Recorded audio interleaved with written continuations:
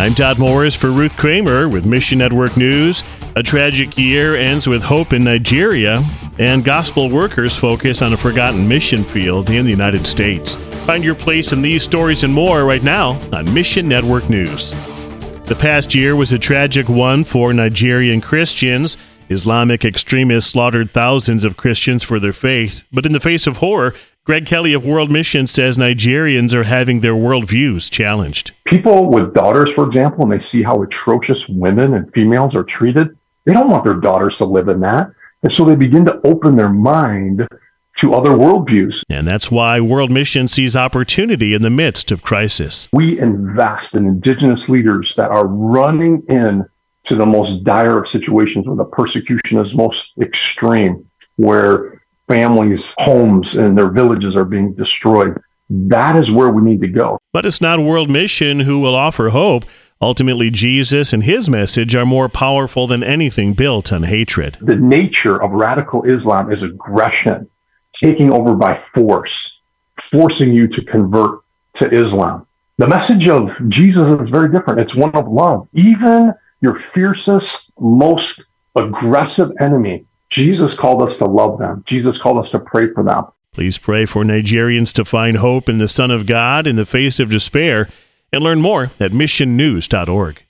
For years, the dominant methodology in missions has been to translate a written Bible into every language.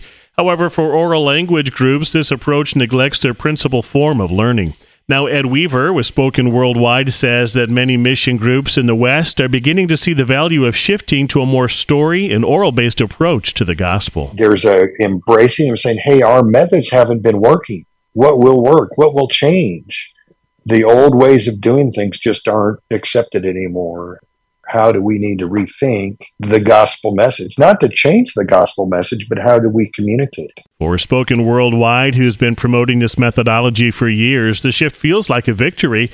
They also have been able to help equip others for the same work. In addition to praising God for his work in oral presentations of the gospel, Weaver asks for prayers for Spoken Worldwide. Every place that we're going is being disrupted. And so I think what we need is prayer to undergird that work, to say, give us wisdom as an organization and other organizations that are like us, to be sensitive to those realities on the ground, to be able to meet the humanitarian needs as well as the gospel needs. And in the United States, an oft-overlooked mission field is gaining recognition. God is making a move amongst Native America, and I'm happy to be a part of it. Wes Francis, a member of the Navajo tribe, works for On Eagle's Wings, a division of Ron Hutchcraft Ministries. He's part of a small but growing team bringing the hope of Jesus to Native communities across the U.S. and Canada. The Capital C Church for a long time, has been blinded to Native America. In the same way, Native America has been blind to Jesus. One 2020 poll found that Native American evangelical Christians, believers who actively share their faith, comprise less than 1% of the U.S. religious population. Every summer, the On Eagle's Wings team shares the hope of Christ with their peers.